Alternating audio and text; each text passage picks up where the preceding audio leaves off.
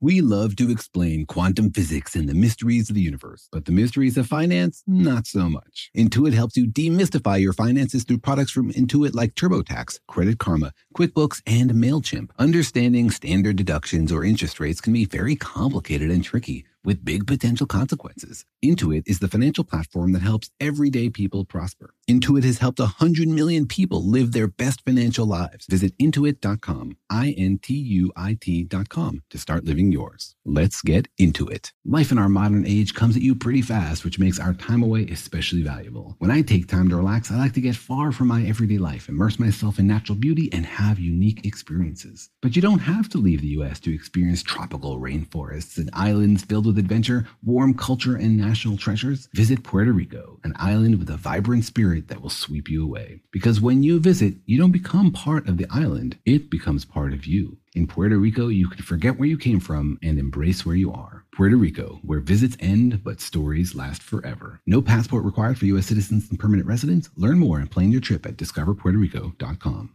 What's up, this your boy Lil Duval, and check out my podcast, Conversations with Unc, on the Black Effect Podcast Network. Each and every Tuesday, Conversations with Unc podcast feature casual and in-depth talk about ebbs and flows of life and the pursuit of happiness. Unlike my work on stage, I tap into a more serious and sensitive side to give life advice and simply offer words of encouragement, yet remind folks to never forget to laugh. Every Tuesday, listen to Conversation with Unc, hosted by Lil Duval on the Black Effect Podcast Network, iHeartRadio app, or wherever you get your podcasts. Presented by AT&T. Connecting changes everything. When you buy Kroger brand products, you feel like you're winning. That's because they offer proven quality at lower than low prices. In fact, we guarantee that you and your family will love how Kroger brand products taste, or you get your money back. So next time you're shopping for the family, look for delicious Kroger brand products, because they'll make you all feel like you're winning. Shop now, in-store, or online. Kroger, fresh for everyone.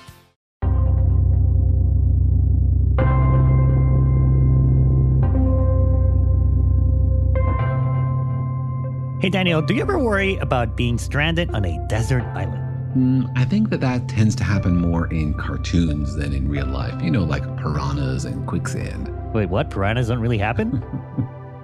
How many relatives have you lost to piranhas? Well, I guess I'm just wondering, like if you were in a desert island, what would you want to bring with you? Like what books would I want to read over and over and over again? No, I mean, like, who do you want to be there with you? Do you want a doctor, an engineer, or like a scientist like you? I'd say none of the above. Wait, what? You wouldn't want a doctor or an engineer? You want to be all by yourself? If I had to pick one person, I think I would pick a science fiction writer, because they are the most creative when it comes to solving problems. Have you met many science fiction writers? I'm taking a trip to a desert island, and I hope there's one there. Or are you just hoping they'll write a wormhole that will take you all home? As long as they don't write any plot holes.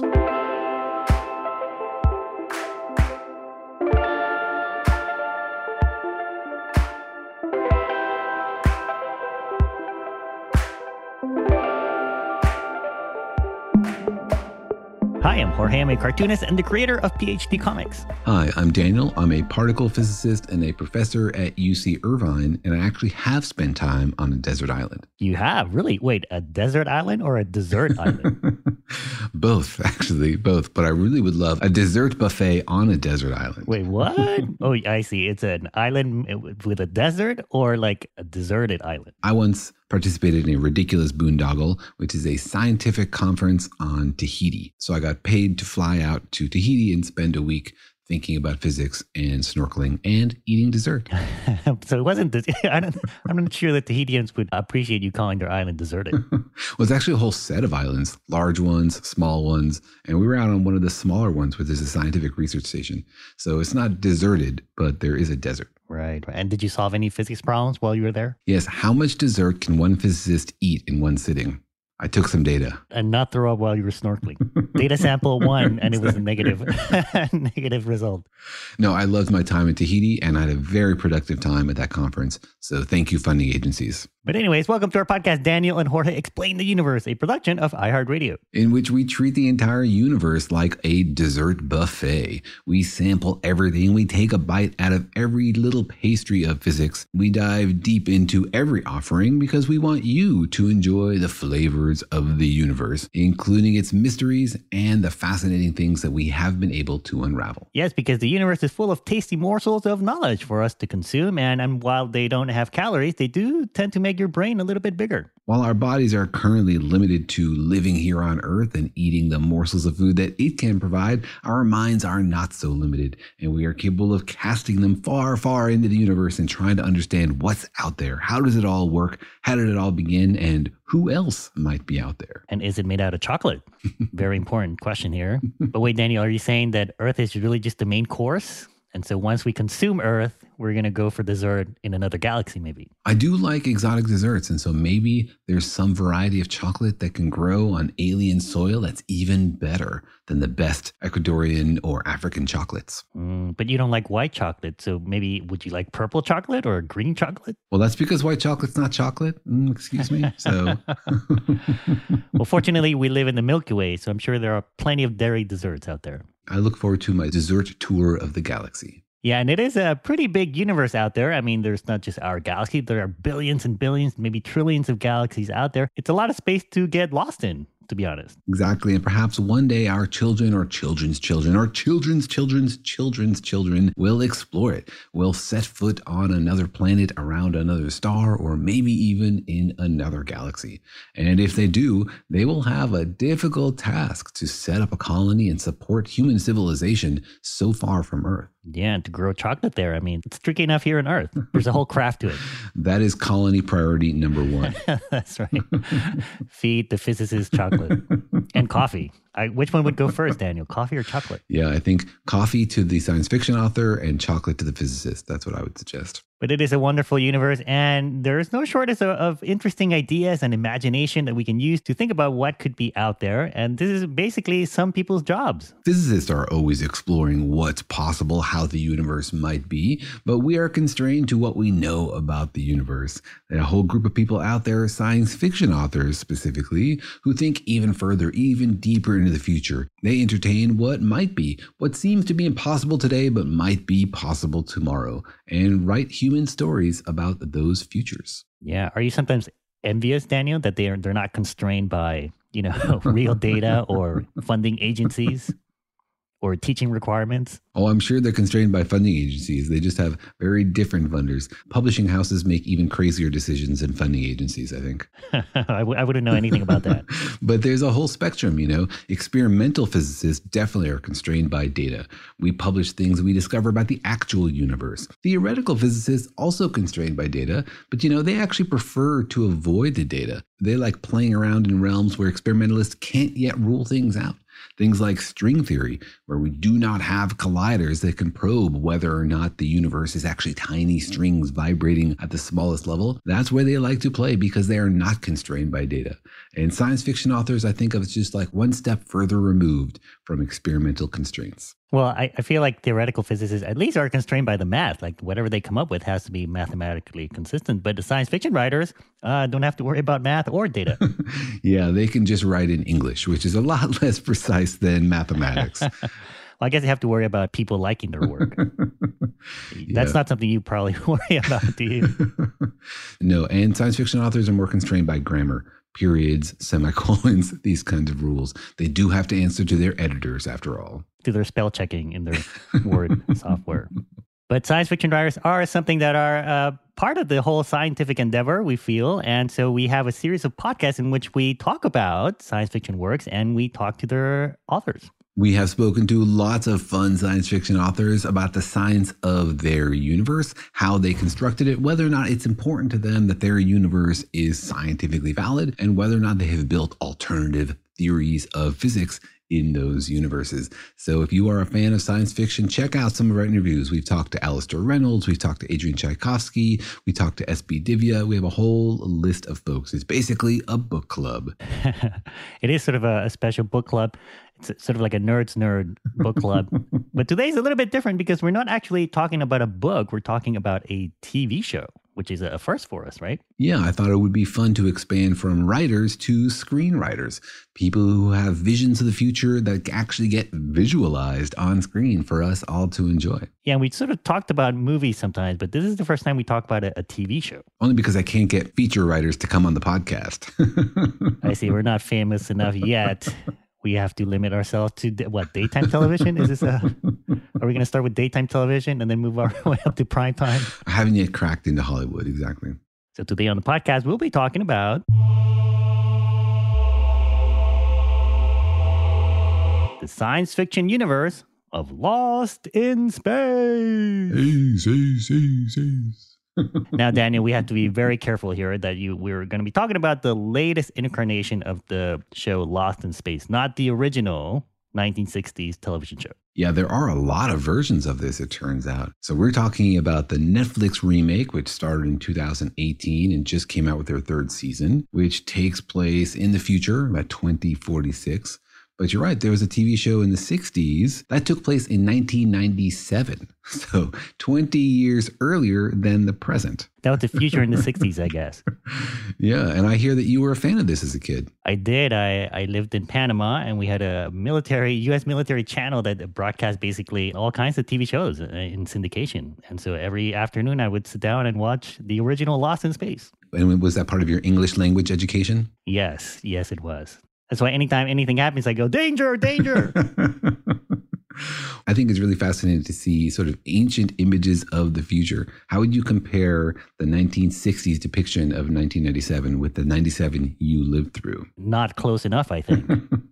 It'd be great to have those jetpacks, those robots running around, those flying saucers. Yeah, it would be pretty awesome. I think that's why they slid the timeline forward when they remade it to 2046. So it would be far enough in the future that it's plausible. But this actually has an even longer history because the show itself was inspired by a comic book, Space Family Robinson, which was inspired by an 1812 novel, Swiss Family Robinson, which itself was inspired by Robinson Crusoe. Whoa. It's like a reboot of a remake of a sequel? Is that what's going on here? Super Inception science fiction. And somewhere along the way, I think there was also a movie that came out, Lost in Space. Yeah, starring Matt LeBlanc from Friends. And so if you think this is well-trodden territory, there is still stuff there to mine. Well, it is a pretty interesting premise of the show. And I think, like you said, it all goes back to this idea of Robinson Crusoe and being stranded out there in the wilderness. Exactly. It's all about using science to survive the universe. It's an individual against nature, where nature is not just like snakes and jaguars in the jungle here on Earth, but the entire universe, black holes and neutron stars and everything out there that might kill you. Now, we have sort of an interesting situation here because you've watched the entire Netflix revival that started in 2018, but you haven't seen the original, whereas I've seen the entire original series, but haven't seen the new one. And so together we know absolutely nothing. Together we have nothing to compare. I like mine and you like yours. Exactly. Well, I'm going to have to go and watch the original now, although, compared to the new one, it can't be that impressive. You got to watch it in context. All right, well, let's jump into this show, Lost in Space. Daniel, what would you say the show is about? So the show is about a family that's been stranded. They have left the Earth after some huge impact nearly wipes out human civilization, and the planet bands together to launch a colonization effort. And this family, the stars of the show, are with the rest of the humans on their way to Alpha Centauri, but they get stranded. They get separated from their convoy and they land on a strange planet and they have to survive. Yeah, and it's not just like they took a wrong turn. It's like they accidentally fell into a wormhole or something. So they really have no idea where in space they are or where in the galaxy, or even if they are in the same galaxy, right? Yeah, exactly. They are lost in space. And so they have to survive on their own and they have to try to find their way back to the original colony. So it's a whole family, the family Robinson, of course. And on this planet, no spoilers, this happens early on in the first episode, the boy in the family, Will Robinson, meets an alien robot and becomes its friend because he helps it. Yeah, I thought that was an interesting twist because in the original, I think they bring the robot with them. It's not something they find. Interesting. See, our complementary knowledge is really working its magic here. Yeah, it's helping us fill in some airtime here. Yeah, well, in this version, the robot is an alien robot, which I think is a really cool idea because, we often think about AI and human AI evolving, but we don't often think about the eventual transformation of alien species into AI or, what happens if an alien species develops AI and then is taken over by their own AI and then we only meet that AI. Like if they have their singularity kind of moment, like their own Matrix moment. Yeah, that's right. And so this robot says the usual catchphrase, danger, Will Robinson, and is capable of a little bit of communication with the humans. Yeah, and it's all sort of a little naive, right? It's sort of like innocent, sort of. Well, this particular robot has some complexity to it. It can be harmful, it can be dangerous, it can be helpful. It's a little bit inscrutable. You never truly understand it. And I actually think that the writers did a good job of making it accessible enough emotionally that you care about it a little bit, but also keeping it a little bit alien. Right? You never think you really understand what's going on inside that alien. Right. It's sort of like having a grizzly bear friend or something. Like it's nice and cuddly and cute, but who knows what it's going to do on a moment's notice.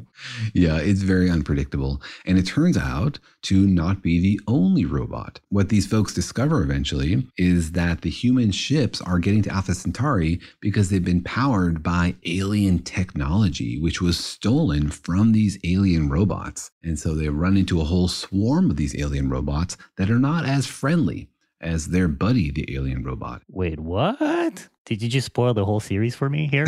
No.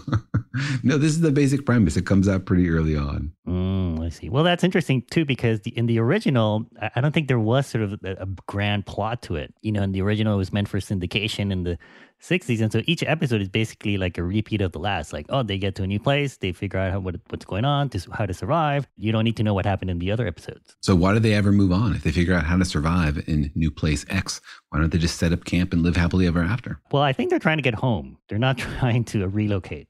You can't be lost in space if you like being, out there in space. I'm lost in space and I'm happy about it.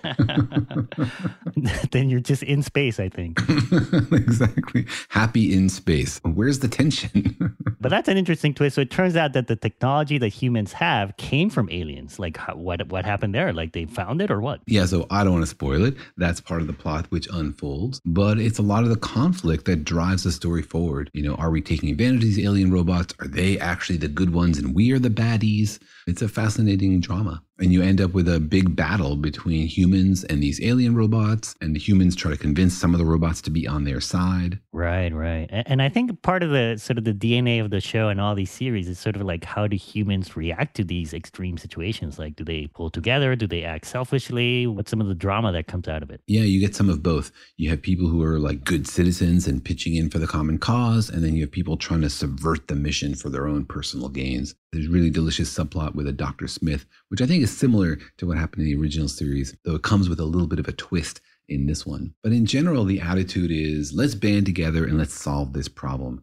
There's a mantra they say on the show a lot, which is every problem has a solution, which I like because it suggests that, the human mind can wrap itself around the universe. If only we could understand the way things work, we can find a solution to almost any problem. Right. And that's especially useful in a TV show because if things didn't work out, the show would be over. That's true. But it also is the core drama of the show. Sort of like in that movie, The Martian, where he's stranded on that planet and he has to science his way home. That's what they're doing. They run into a problem, and the problem is usually more technical than emotional. And so they have to find some solution to the problem that requires understanding the science on this alien planet or coming up with some clever trick. Right. It requires you to use the word science as a verb. Like, let's science it. Nothing wrong with doing a little sciencing. Sciencing. All right, well, let's get into the actual science of Lost in Space. And then later on, we'll get an interview with one of the writers on the show. But first, let's take a quick break. Life in our modern age comes at you pretty fast, which makes our time away especially valuable. When I take time off to relax, I like to get far from my everyday life to immerse myself in natural beauty and have a unique experience. But you don't have to leave the United States to experience tropical rainforests and islands filled with adventure, warm culture, and national treasures. Visit Puerto Rico, an island with a vibrant spirit that will sweep you away. People from Puerto Rico are called Boricuas, but it's not just a name. It's a spirit, a flavor, a rhythm that you can only find in one place on Earth. Puerto Rico. It's embodied by these proud, passionate people, and you'll feel it in every part of the island. When you bask in the warmth of the beaches, when you taste the love in the food, when you embrace the call of adventure, you'll find the Boricua spirit in yourself as well. Because when you visit, you don't become part of the island, it becomes part of you. You can forget where you came from and embrace where you are in Puerto Rico, because your visit ends, but the stories last forever. No passport is required for U.S. citizens and permanent residents. Learn more and plan your trip at discoverpuertorico.com. eBay Motors is here for the ride. Remember when you first saw the potential? And then through some elbow grease, fresh installs, and a whole lot of love, you transformed 100,000 miles and a body full of rust into a drive that's all your own. Look to your left, look to your right. It's official. No one's got a ride like this. There's nothing else that sounds like, feels like, or looks like the set of wheels in your garage. With over 122 million parts, you can make sure your number one ride or die stays running smoothly, so there's no limit to how far you can take it. Brake kits, turbochargers, engines, exhaust kits, roof racks, LED headlights, bumpers, whatever your baby needs, eBay Motors has it. And with eBay Guaranteed Fit, it's guaranteed to fit your ride the first time, every time, or your money back. Plus, at these prices, well, you're burning rubber, not cash. Keep your ride or die alive at ebaymotors.com. Eligible items only. Exclusions apply. You know that feeling after you've done a deep spring clean of your house when you realize, wow, how have I been living like this? It's kind of like how you feel when you find out you've been paying a fortune for wireless, while Mint Mobile has phone plans for $15 a month when you purchase a 3-month plan. Wow, how have I been affording all this? So it's time to switch to Mint Mobile and get unlimited talk, text, and data for $15 a month. Personally, I've used Mint Mobile, and the calls are always so crisp and so clear. All of their plans come with high-speed data and unlimited talk and text delivered on the nation's largest 5G network. So it's time to ditch your overpriced wireless and go with Mint Mobile's limited time deal for 3 months of premium wireless service for $15 a month. To get this new customer offer and your new 3-month unlimited wireless plan for just $15 a month, go to mintmobile.com/universe. That's mintmobile.com/universe. Cut your wireless bill to $15 a month at mintmobile.com/universe. $45 upfront payment required, equivalent to $15 a month. New customers on first 3-month plan only. Slower speeds above 40 gigabytes on unlimited plan. Additional taxes, fees, and restrictions apply. See Mint Mobile for details. Snag a Job is where America goes to hire, with the deepest talent pool in hourly hiring. With access to over 6 million active hourly workers, Snag a Job is the all-in-one solution for hiring high-quality employees who can cover all your needs. On demand, temp to hire, part-time or full-time. You name the position. Warehouse worker, retail associate, grocery store clerk, fitness trainer, baker, stylist, bellhop, podcast producer. Yeah, Snag a Job's got a worker for that. With our easy-to-use platform, you're able to seamlessly post and fill available positions quickly with a dedicated customer support team to provide all the help you need along the way. Kind of nice knowing you have a talent pool like that in your own backyard, right? Snag a Job is the partner you need to keep your business running smoothly. So visit snagajob.com or text snag to 242424 to talk to an expert. Snagajob.com, where America goes to hire.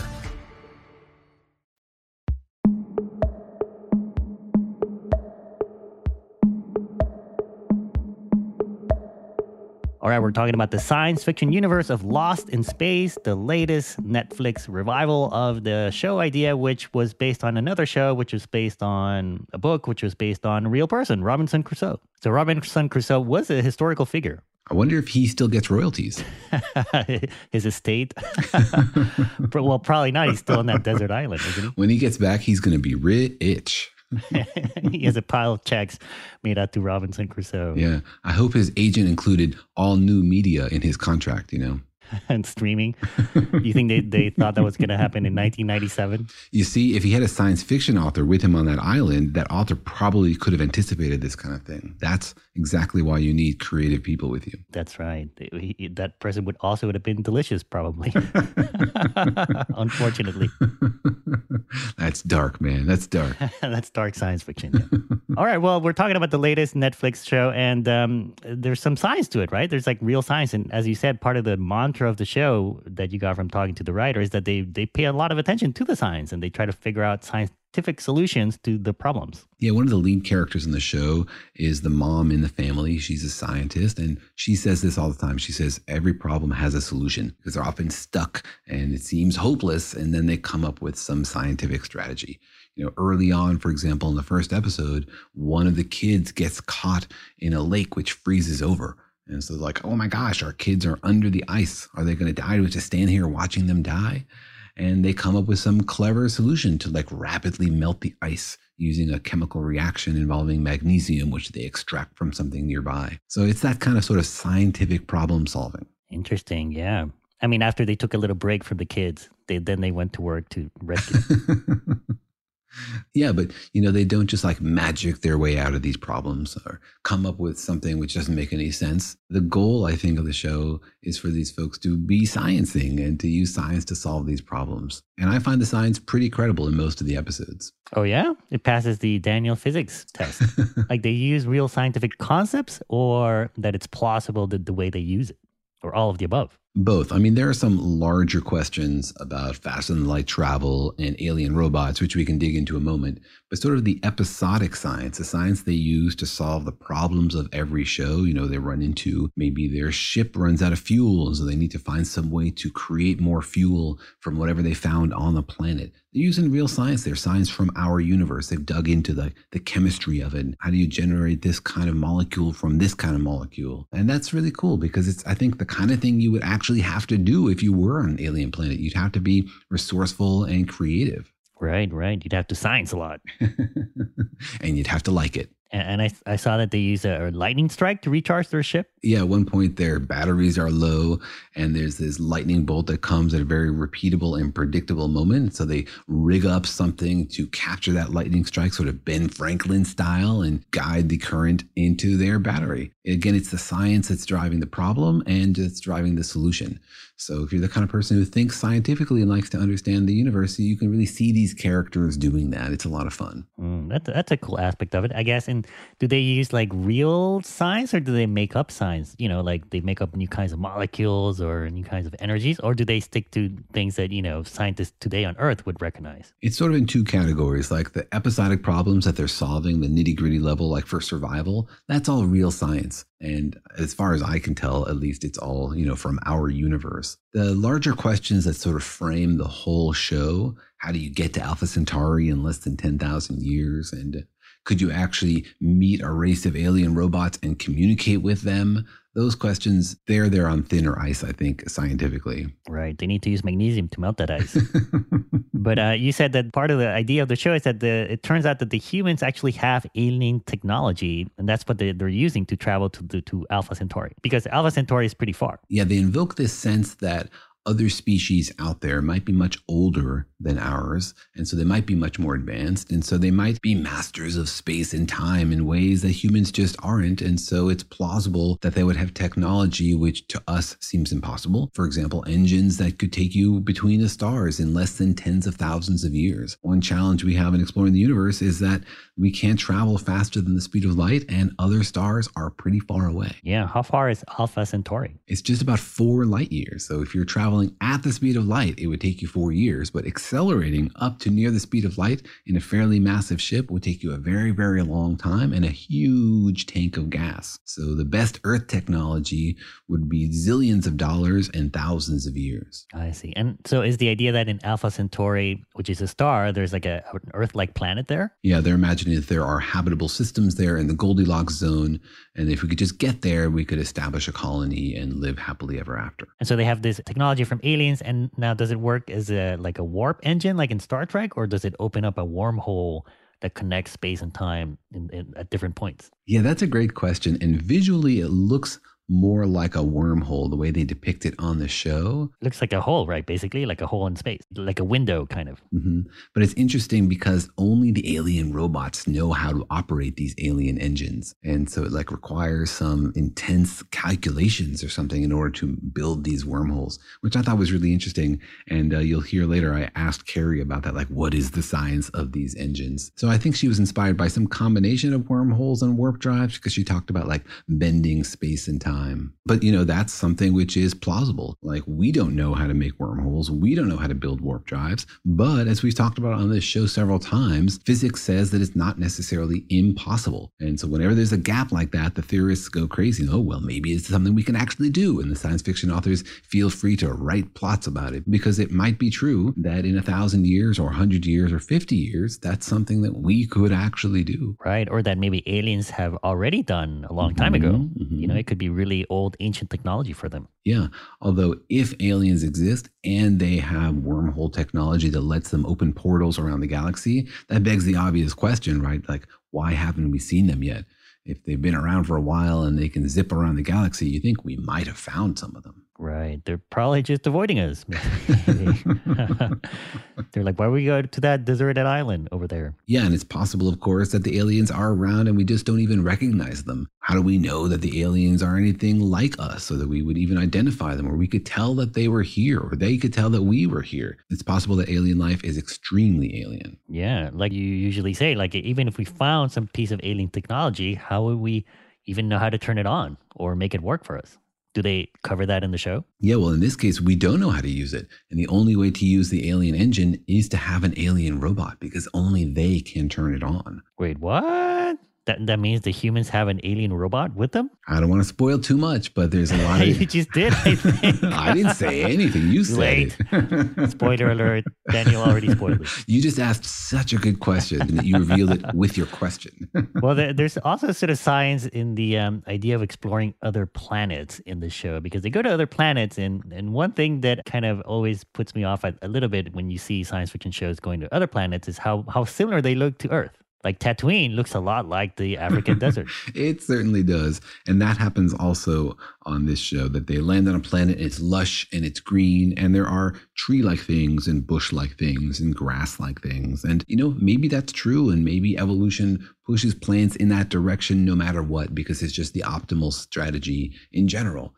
But it seems to me more likely that things on other planets are much, much weirder. You know, given the huge variety of ecosystems, even here on Earth, and as a function of history on Earth, it seems much more likely. But, you know, it's difficult and expensive to build totally creative, weird alien realms when you are filming here on Earth. Yeah, although I think this show sort of tries a little bit. I saw a little bit of it, and when they go into like the woods, they do try to like add with CG like a few purple plants here and there. I mean, it's mostly like earth trees, but they also try to sprinkle, you know, some sort of alien things around. Yeah, exactly. Alien is purple. I like that. Purple chocolate, purple plants, purple flowers. Clearly, with an infinite budget and infinite time, you might be able to be more creative and create entirely new sets or CGI. But I think there's some limit on what you can accomplish practically. So you do have to suspend disbelief a little bit on this show, because it is awfully Earth-like in terms of the flora. Yeah, because I was watching something the other day that said that our plants are green sort of randomly, kind of.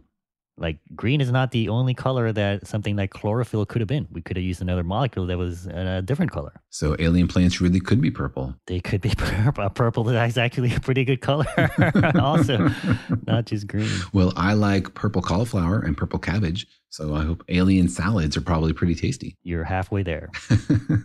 And there's also some science about the robots, right? Like the idea is that aliens have created robots, artificial intelligence, but you don't see the aliens. You only see the robots they made. Yeah, we only run into the robots, though later on in seasons of the show, they do get a little bit into the backstory of where these robots came from. And so I don't want to spoil it. But it's fascinating to see how they depict alien AI.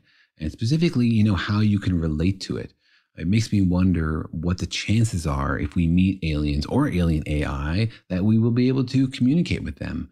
And of course, for the purposes of storytelling, you have to have some communication. And so in a science fiction universe, they basically have to have some ability to communicate. Though I think in our real universe, it's less likely. You mean less likely that we would be able to communicate with them? Well, you just, I guess, assuming that, but maybe they built the AI so that it's adaptable and able to kind of adapt to us. Yeah, perhaps that would be extraordinarily intelligent. But, if you're imagining future civilizations that can do warp drives and wormholes, then maybe they can also understand the human mind better than even we could.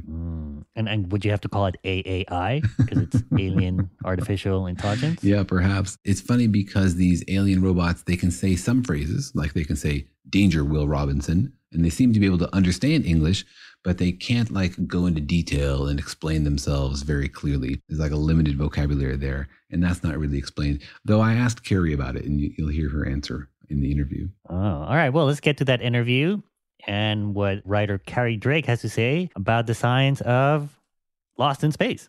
But first, let's take another quick break.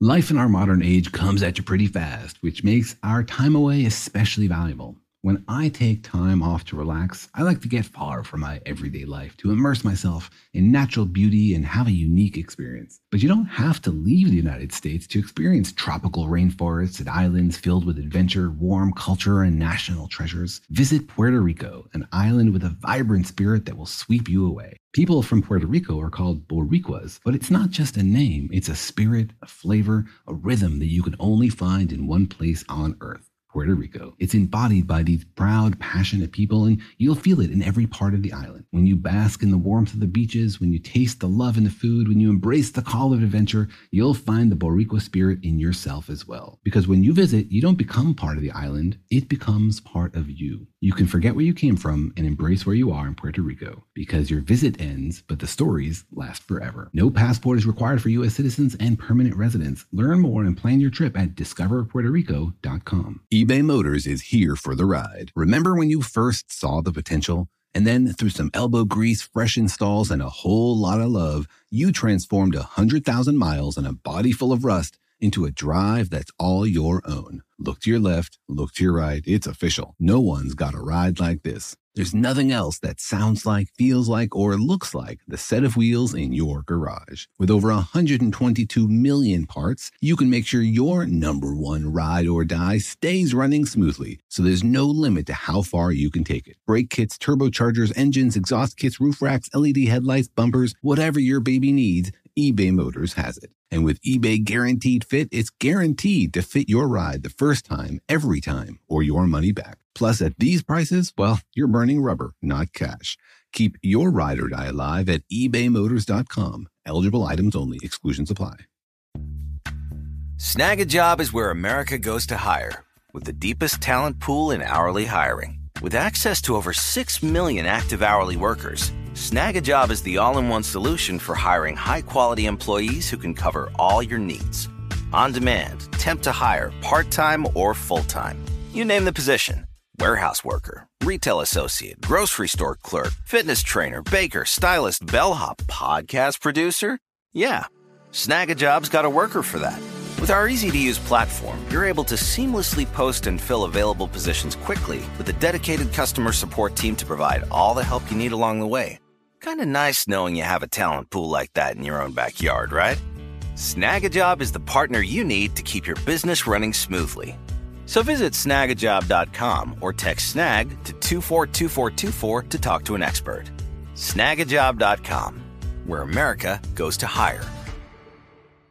The financial universe out there can seem like a vast place, full of scary mysteries and exciting possibilities, but it can also be overwhelming to navigate, especially when you're first starting out in life. It feels sometimes like just one wrong turn could send you hurtling endlessly towards a financial black hole. But don't worry, you don't have to navigate the financial universe on your own. With the right tools, you can master the financial universe and chart your course with confidence. Intuit helps you navigate the financial universe through products from Intuit like TurboTax, Credit Karma, QuickBooks, and MailChimp. Intuit is the financial platform that helps everyday people prosper. Whether you're trying to manage your money or trying to run a business, Intuit gives you the confidence to take control of your finances so you can live your best life. Intuit has helped 100 million people live their best financial lives. Visit Intuit.com, INTUIT.com to start living yours. Let's get into it.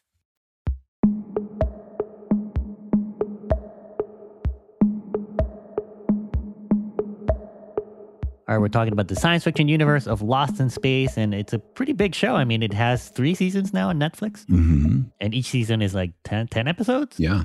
So there's a lot there to watch, and it spans lots of star systems and many years and lots of threads. And so it's become sort of a very big universe. But I know you're a fan, Daniel, of hard science fiction, like really strict science fiction. How do you feel about that this one does with that? I think this one does about as well as anything. You know, they're trying to limit themselves to the science of the show. They've invented some rules and they try to stick to them. That's really the most important requirement. You can have whatever rules you want in your universe as long as you follow them.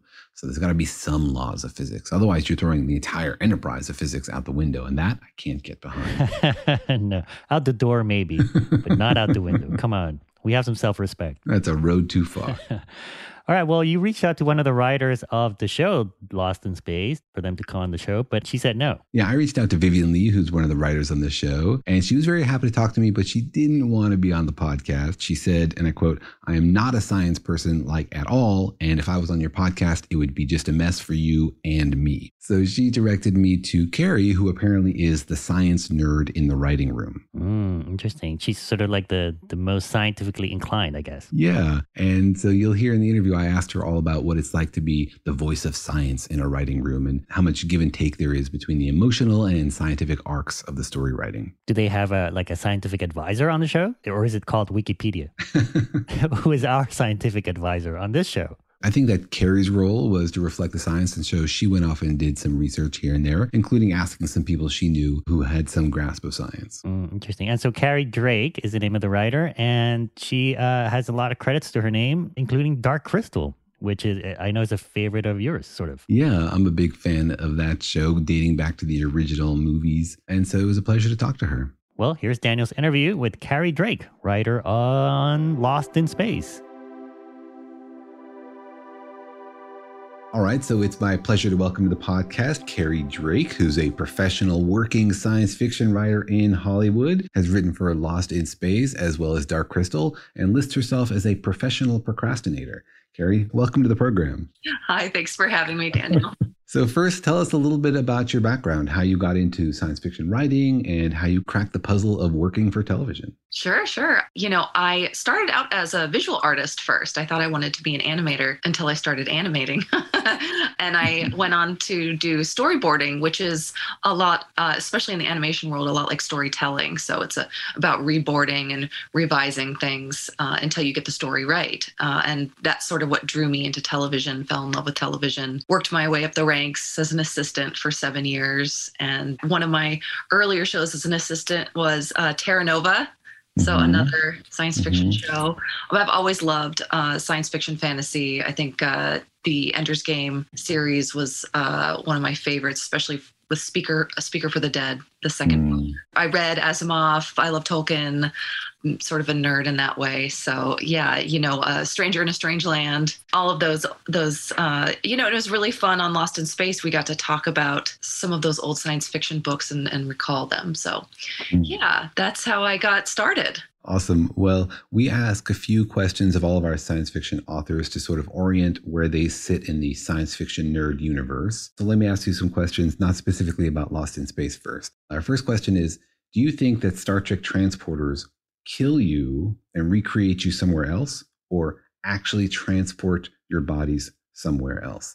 Did Kirk get killed every time he stepped into the transporter? That's a really good question. I'd love to hear your answer on that. But I feel like, oh gosh, what's the Star Trek spoof that I'm now? The Orville? The Orville? No, it was, not Spaceballs. It's Tim Allen. Oh, Galaxy Quest. Galaxy Quest. I'm really going to say that I really feel like you get scrambled. It's like the scrambled eggs in Galaxy Quest. The pig comes back or whatever the alien pig is, and it's just blown up inside out. I really feel like that's what happens to Kirk every time. Galaxy Quest is so underrated. I think everybody should watch that movie. It's fantastic. So then second question is, what technology that exists in science fiction would you most like to see become reality? That is, what should us scientists be working on to make real? Oh, a replicator. Like, I don't want to cook. I just want to press a button and have my food appear. All right. And then last one is, what's your personal answer to the Fermi paradox? Given that the universe is large and there seems to be lots of Earth-like planets, why is it that aliens have not contacted us or visited yet? Oh, that's a really good question. I mean, do we know they haven't? How do I know you're not an alien? Is that what you're trying to say? That's a really good question. I almost wonder if, we on the show on Lost in Space, we talked a lot about the Kardashev scale. And I just wonder if maybe we're just not advanced enough. This is a little nerd bit, but one of my favorite video games was Mass Effect, and I love this idea that instead of us being at the top of the totem pole, like we always think we are, we were actually at the bottom, and all those other alien races just sort of thought, poorly of us. We just hadn't arrived yet. So I wonder if we have had contact, with radio bursts and whatnot, and we actually don't know how to decipher that. Yeah, that would be sort of tragic. Yeah, maybe it's beyond our ability to understand at this point in our evolution. All right, so now turning to your work on Lost in Space, the show, I love how it pits the characters against the universe in this survival drama. They're pioneers struggling in the stark climate of an alien planet. Tell me, what intrigues you about these themes? What makes you excited to write in sort of that setting? I think our bread and butter really is when we hit those scientific themes or, pioneers struggling to come up with a solution for, we always talked about Maureen. Every problem has a solution and eventually we'll get there. And I think that when we pair that concept with an emotional concept, that's really the bread and butter of our show. And that's what I love. I think that's what we all were attempting. And many times, I think, really succeeding. I think, for example, like in the first season, Will is, desperately wanting to save his family and comes up with this poop solution. As methane gas. And so, when you can sort of bring comedy and science and, the incredible strain that he's feeling of wanting to help and feeling like, he's powerless to do that and then comes up with the solution. That's really fun to write. Well, I like your faith there in science, that this is a universe that we can understand, that we could wrap our minds around and figure out how to solve a problem if we put our brains to it. I hope that's true. I heard from one of your fellow writers, Vivian Lee, that you are the, quote, science nerd in the room. Since it's such an important part of the plot, give us a little sense of how the science is folded into the story writing. Do you come up with a sort of the story arc first and try to make it work with the science, or do you start with the science and then look for a story that can highlight it? How does that work in the writing process? Oh, that's great. Well, Vivian's amazing. I also feel like one of our creators, Brooke Sharpless, was, incredibly knowledgeable. I love to learn. So I like to figure out what we can, how we can make something work. We talk about a lot of other movies, like what's our Abyss episode or, what's this or that. But we also, I think mostly we wanted to start from a place of emotion because I think ultimately that's what hooks an audience. So we would build out, what are the characters struggling with? What's at risk today? Is it survival? Is it, not getting along with my family? Is it I'm keeping a secret? I'm keeping this incredible robot a secret from my family and they can't find out. And then what are the consequences of that? And we also talked about that's like the emotional arc, but especially in season 1, we thought we landed on a Goldilocks planet and we didn't, so that's a big sort of meta tension that's pushing us in a certain direction. And I think, it's like, why are these plants so quick to grow back? And why are those jellyfish things floating out into the atmosphere? Sort of a nerd point that we talked about in the room was, well, the animals and the creatures and the plants and the flora and fauna on this planet would have adjusted, right? If they were in a asymmetrical orbit with their sun. And, so they have gone up to the outer atmosphere where it was cooler as the sun was beating down on the planet and then, drift back down. But I think it's interesting because that provides a growing tension, for our season-long arc as we're dealing with the micro emotions of the family in each episode. And so given that most of the problems they're solving, most of these emotional struggles they're having are in confrontation with their environment and they're using science to solve those problems, how vital is it to you as a science nerd that the science in the show is accurate? Are you trying to describe something you think could happen in our universe, or are you letting the story happen in an alternate universe where maybe the laws of physics are different? It's interesting. We talked a lot about that. I think especially in season 1, we wanted to be as rigorous as we could within what made sense for the story and the characters. For example, we talked about, what if there's like a diamond storm, that comes out at us and it's literally shredding us. So we have to take cover. And, we were talking a lot about, is that realistic? Is it not realistic? But, there are actually showers of diamonds that rain down on Uranus and Neptune.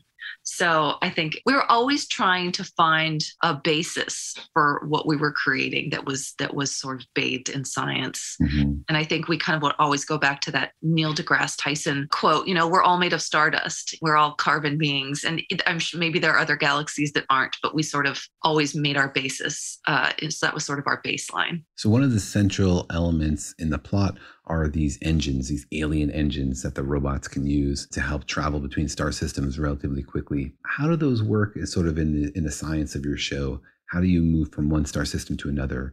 Is it some sort of wormhole creation device, or is it like a warp bubble? Or how much did you sort of dig into the science of how that might actually work? We talked a lot about the Kardashev scale, and how we're barely a type 1 civilization as Earthlings, and how, the robots are probably more of a type 2, that they can control the energy on a planetary system and even, harness a star. So if they can harness the star, so in season 2, you sort of learn that this danger system has this main star, and they've literally changed the orbit of these planets that rotate around them. And the planets, they're harnessing the star's energy when it leaves the planet in this very dramatic way. In terms of the time traveling, we wanted to make sure, we don't want to talk about, if you go back to Earth, everybody's going to be 80 or 300 or not existent anymore. But I think we talked about having nuclear, engines and technology on the human side, and on this, alien technology, this alien engine, it could do a lot more. Yeah, basically fold time so you can go through it, as opposed to having to move at a regular pace. You might correct us on the fallible nature of our fantasy engine. No, I think it's fantastic to explore what might be possible. And I think it's likely very accurate that we've only begun to tap the capabilities of what you could do if you really understood the nature of space and time. How much we understand about the universe is some tiny fraction. We don't even know what the denominator is. And so if you had a race of beings that really understood the nature of the universe, who knows what they could accomplish? And I think it's largely up to science fiction writers like you guys to imagine what might be possible, unconstrained from, the shackles of what we know today. And then our job is to make it real. So Right. Well, and I think, it's a very human experience, which we sort of projected onto our robot race, which was, we have superior technology and we don't want you to have it. Yeah. So what started out as we got to get our engine back then morphed over the course of the series of what was the magic that happened. And this is obviously not science fiction, but what was the magic that happened between Robot and Will? Why was Will able to change the robot's programming? Yeah, and that's exactly the next thing I wanted to ask you about. The alien robots in your show seem like they can play different roles. They can either be helpful or they can be dangerous.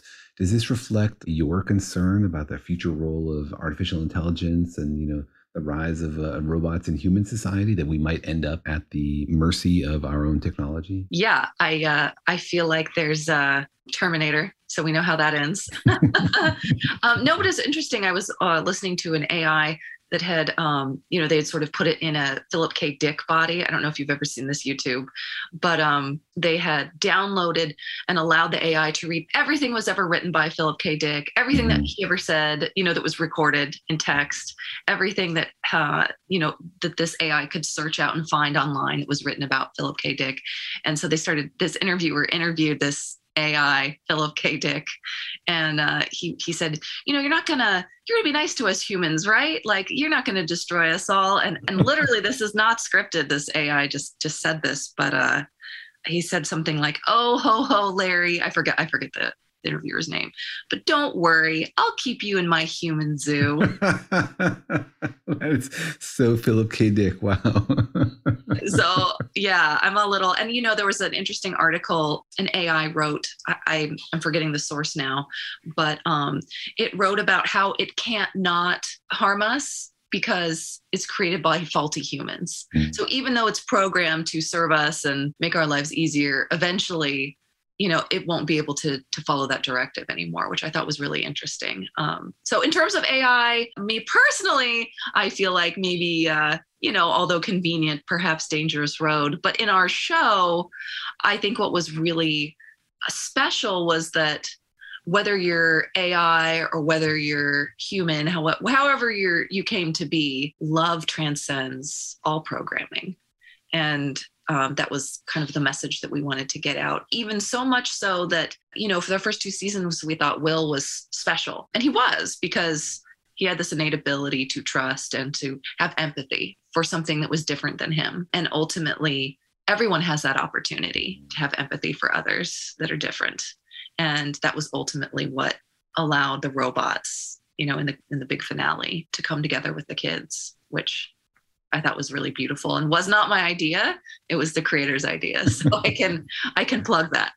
I thought that was a really interesting choice to allow the characters, the humans, to have an emotional connection with these alien robots, because the alien robots, they're alien. They come from another planet and another culture, potentially completely unique biology and evolution. So do you think it's likely that if we meet an alien race, robots or not, that we could have some sort of communication and mutual understanding? Or was that sort of a compromise you made for the show so that we can, identify with these characters? Do you think that in reality, like in our universe, we could identify and communicate with aliens? I would hope so, if that were the case, because, otherwise I feel like our own history has taught us that the end result isn't so great.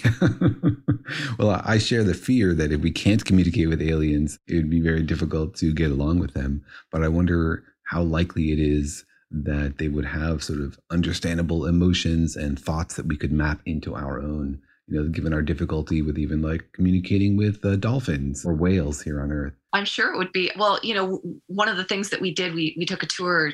We went to JPL before season 3, and I thought it was really interesting. They showed us that gold record that they sent out into space. It was like a replica, with data, numbers, and there was even music on it, I think, right? Like the classical music, Beatles, and it just made me laugh. I'm like, what if it's not about communication? What if they just hate our music?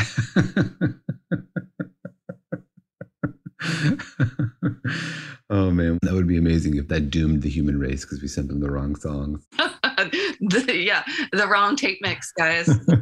So let me ask you more about sort of the backstory for these alien robots. There's a lot of mystery as to where they came from. And I'm wondering, from a writing point of view, how much of that backstory do you guys have worked out? Like, do you have the entire history? Obviously, don't give us any spoilers. Do you have the entire history of this ancient race and what happened to them that they ended up only having robots? Or do you sort of leave it undetermined so that to give yourself flexibility if you have new ideas for directions in future seasons? Yeah, it's really interesting. There was a lot of joking and there was a lot of strong opinions on either side. We need to leave this a mystery. We don't want to get into this because that's, ultimately it's about the Robinsons and their story. But we ultimately had to sort of come to an ultimatum in season 3. Like, what is our backstory now that, the kids are on this planet that happens to be the origins of the masters of this robot race, and they created them in their own image. And so, what are we going to do? What are we talking about? And why did this robot race rebel? They didn't want to be kept. They didn't want to be sort of, in servitude. So, how do we get there? And, on some level, our villain Sar has a good point, right? We weren't great to Scarecrow. We used him for his technology because he was the key to the engine. So is Will just another master? And that was something that we really talked about. So does that mean that you've done the like J.R.R. Tolkien thing of writing the entire history of this alien race and only showing us the last few bits of it?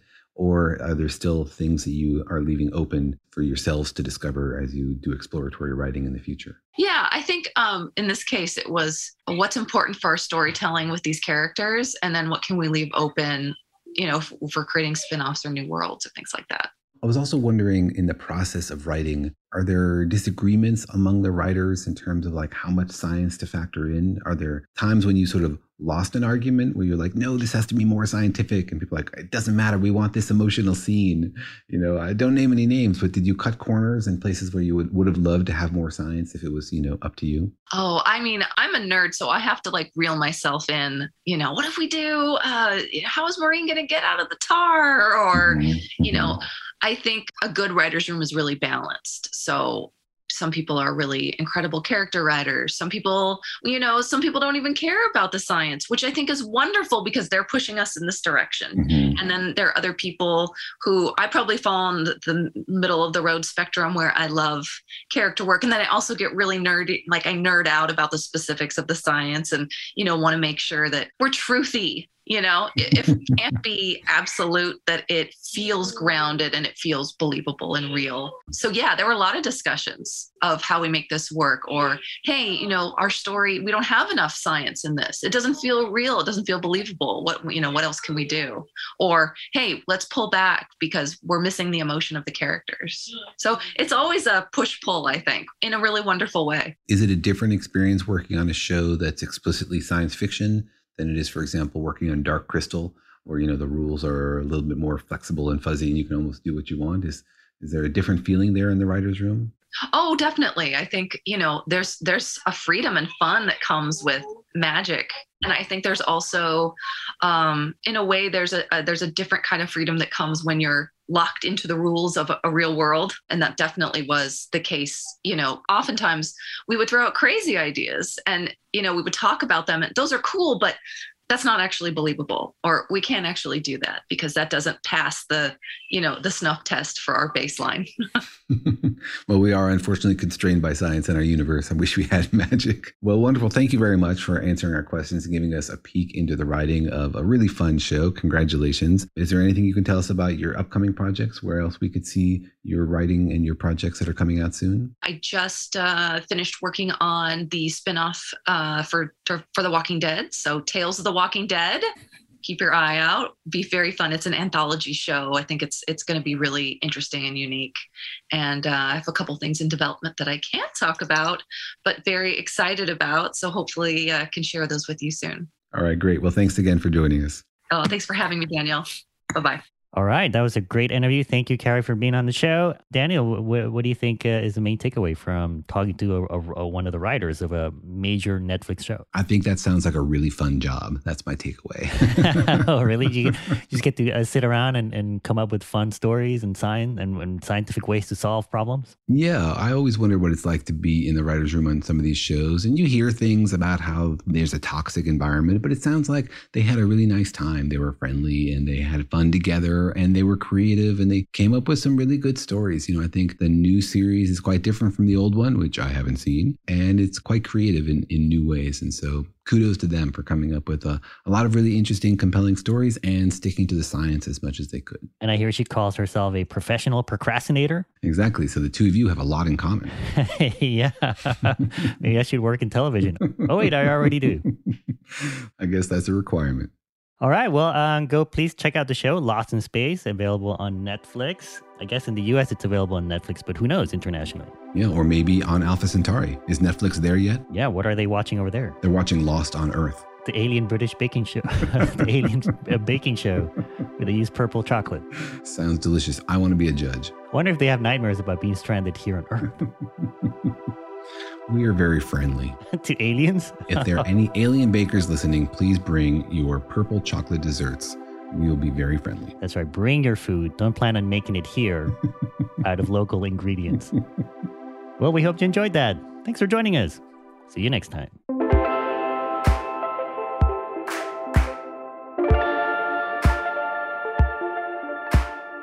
Thanks for listening, and remember that Daniel and Jorge Explain the Universe is a production of iHeartRadio. For more podcasts from iHeartRadio, visit the iHeartRadio app, Apple Podcasts, or wherever you listen to your favorite shows.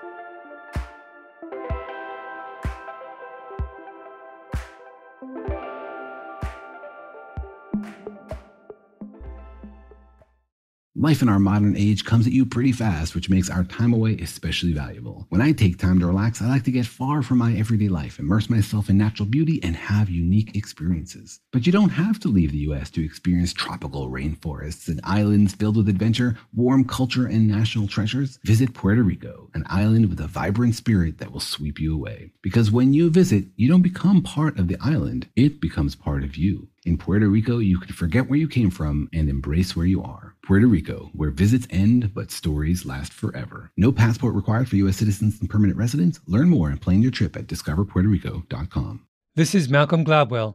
from revisionist history. eBay Motors is here for the ride. With some elbow grease, fresh installs, and a whole lot of love, you transformed 100,000 miles and a body full of rust into a drive that's all your own. Brake kits, LED headlights, whatever you need, eBay Motors has it. And with eBay Guaranteed Fit, it's guaranteed to fit your ride the first time, every time, or your money back. Plus, at these prices, you're burning rubber, not cash. Keep your ride or die alive at ebaymotors.com. Eligible items only. Exclusions apply. There's no distance too far for the perfect trip. Hi, checking in for... Or the perfect table. Hey, where are you? Coming! And when you get access to Resi Priority Notify with your Amex Platinum card... Hey, this looks amazing. I'm so glad you made it. And travel benefits at fine hotels and resorts booked through Amex Travel, it's worth the trip. That's the powerful backing of American Express. Terms apply. Learn more at americanexpress.com/withAmex.